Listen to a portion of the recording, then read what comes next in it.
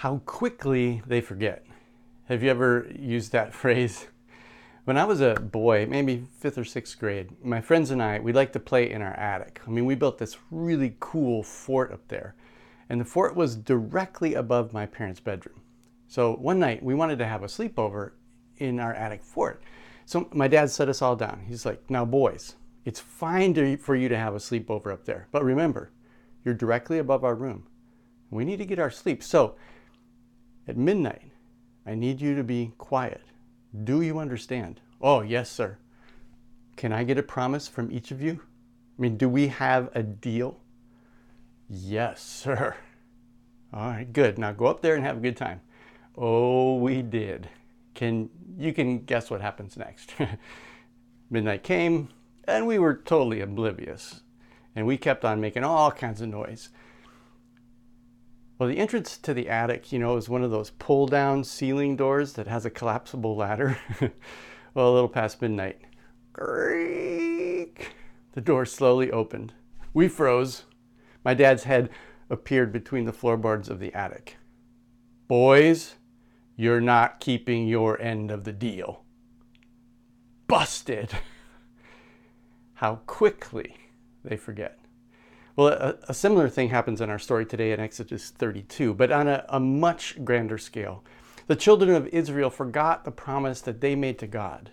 But in order to understand the weight of this story, we need to roll back the tape. Now, this is the place where we say, previously, in the book of Exodus. Let's roll back all the way to chapter 7. Remember last week, Pastor Megan introduced us to Moses. And God called Moses to confront Pharaoh, the king of Egypt. The people had been enslaved for 400 years. Moses said, "Let my people go." And Pharaoh said, "No." Then Yahweh, the God of Abraham, Isaac, and Jacob, sent a series of plagues that each directly confronted the gods of Egypt. The 9th plague was darkness, a direct show of power against the Egyptian sun god Ra. And in chapter 11, Moses warns Pharaoh that God was going to repay Egypt for having ordered all the firstborn sons of Israel to be drowned in the Nile River. The death angel was coming to take all the firstborn of every household. Then in chapters 12 through 13, we see that God offers a way to escape this death. This was our text last week, and Pastor Megan taught us that God gave this beautiful meal to become a spiritual practice so that they would never forget how God had rescued them from this death. How quickly they forget.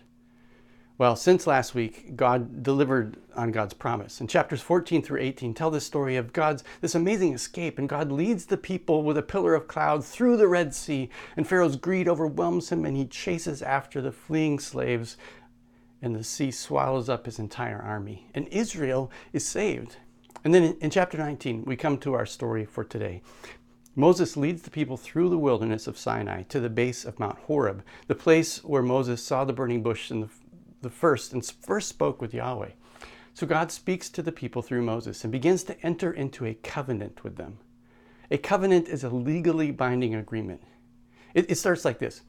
If you obey my voice and keep my covenant, you shall be my treasured possession out of all peoples. Indeed, the whole earth is mine, but you shall be for me a priestly kingdom and a holy nation. Notice what's happening.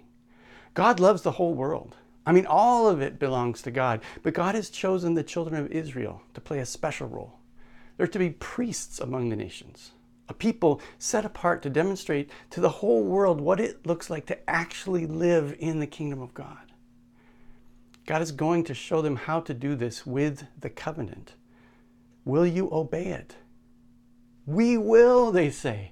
This is like at a wedding ceremony, where the pastor stands before the couple and they say, "Will you have this man to be your husband?" and so forth. And they say, "I will." And then the couple turns to each other and enters into the actual vow. And the people say yes. And then something amazing happens. In chapter 20, God speaks directly to the people. And he shows up in this big volcano of dark cloud and smoke. And he speaks the words to them. And he says, "I am the Lord your God who brought you out of Egypt. You shall have no other gods. And you shall. And we call this the 10 Commandments. Now this is a terrifying experience for the people. And they respond to Moses. "Moses, You speak to God, but don't let God speak to us or we'll die. They just weren't ready for that kind of relationship that Moses had with God. So God tells Moses to tell the people, don't make gods of silver or gold. All I need is a simple earthen altar, because wherever my name is remembered, there I will bless you. And this is their agreement.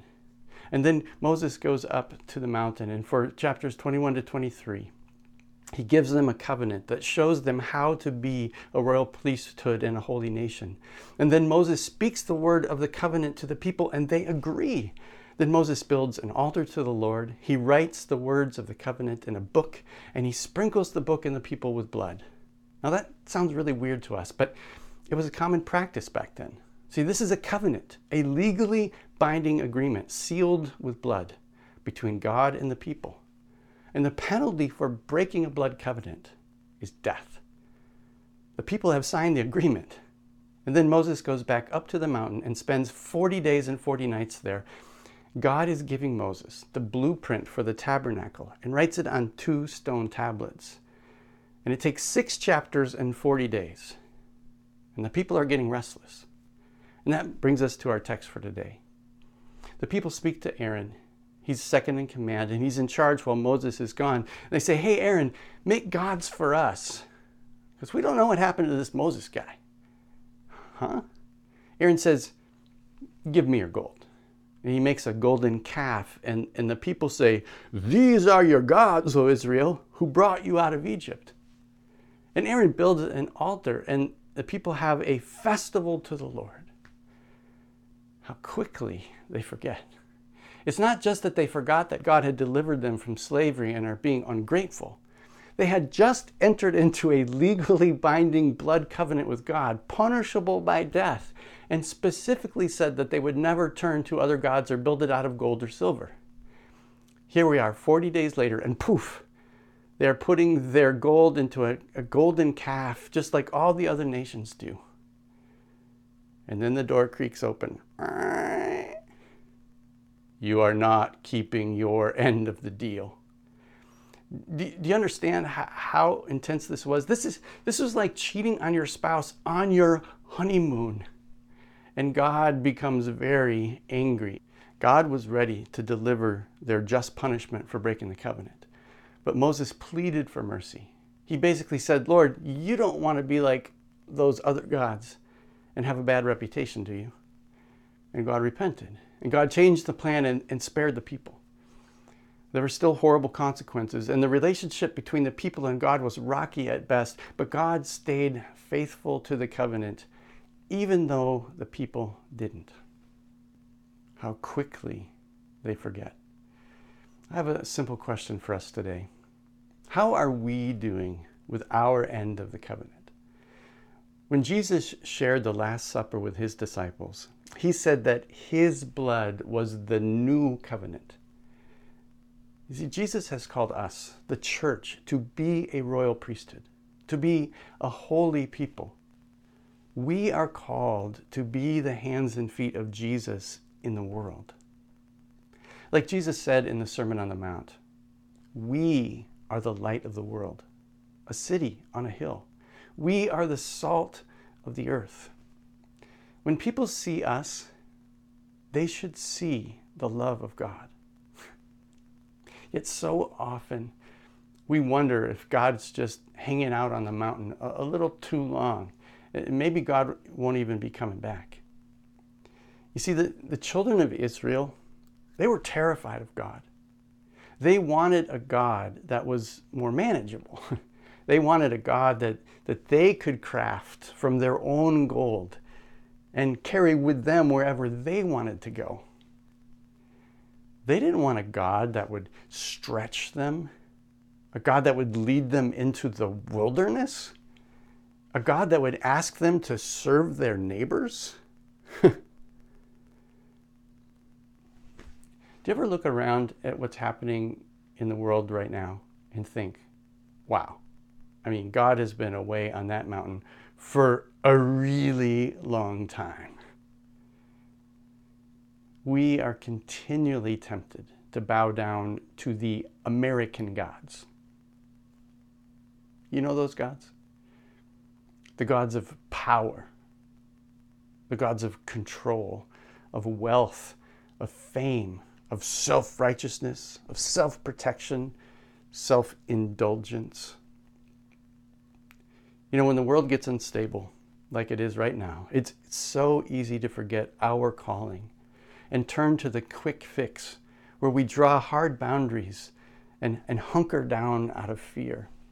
It's easy to stop loving, to stop listening, to stop reaching out to the love the way Jesus taught us to love, and start listening to the gods who tell us how to be safe within our own self-protective bubbles. What gods tempt you to throw your gold at them today? May we be a people who never forget. Each time we come to the bread and to the wine, may we remember.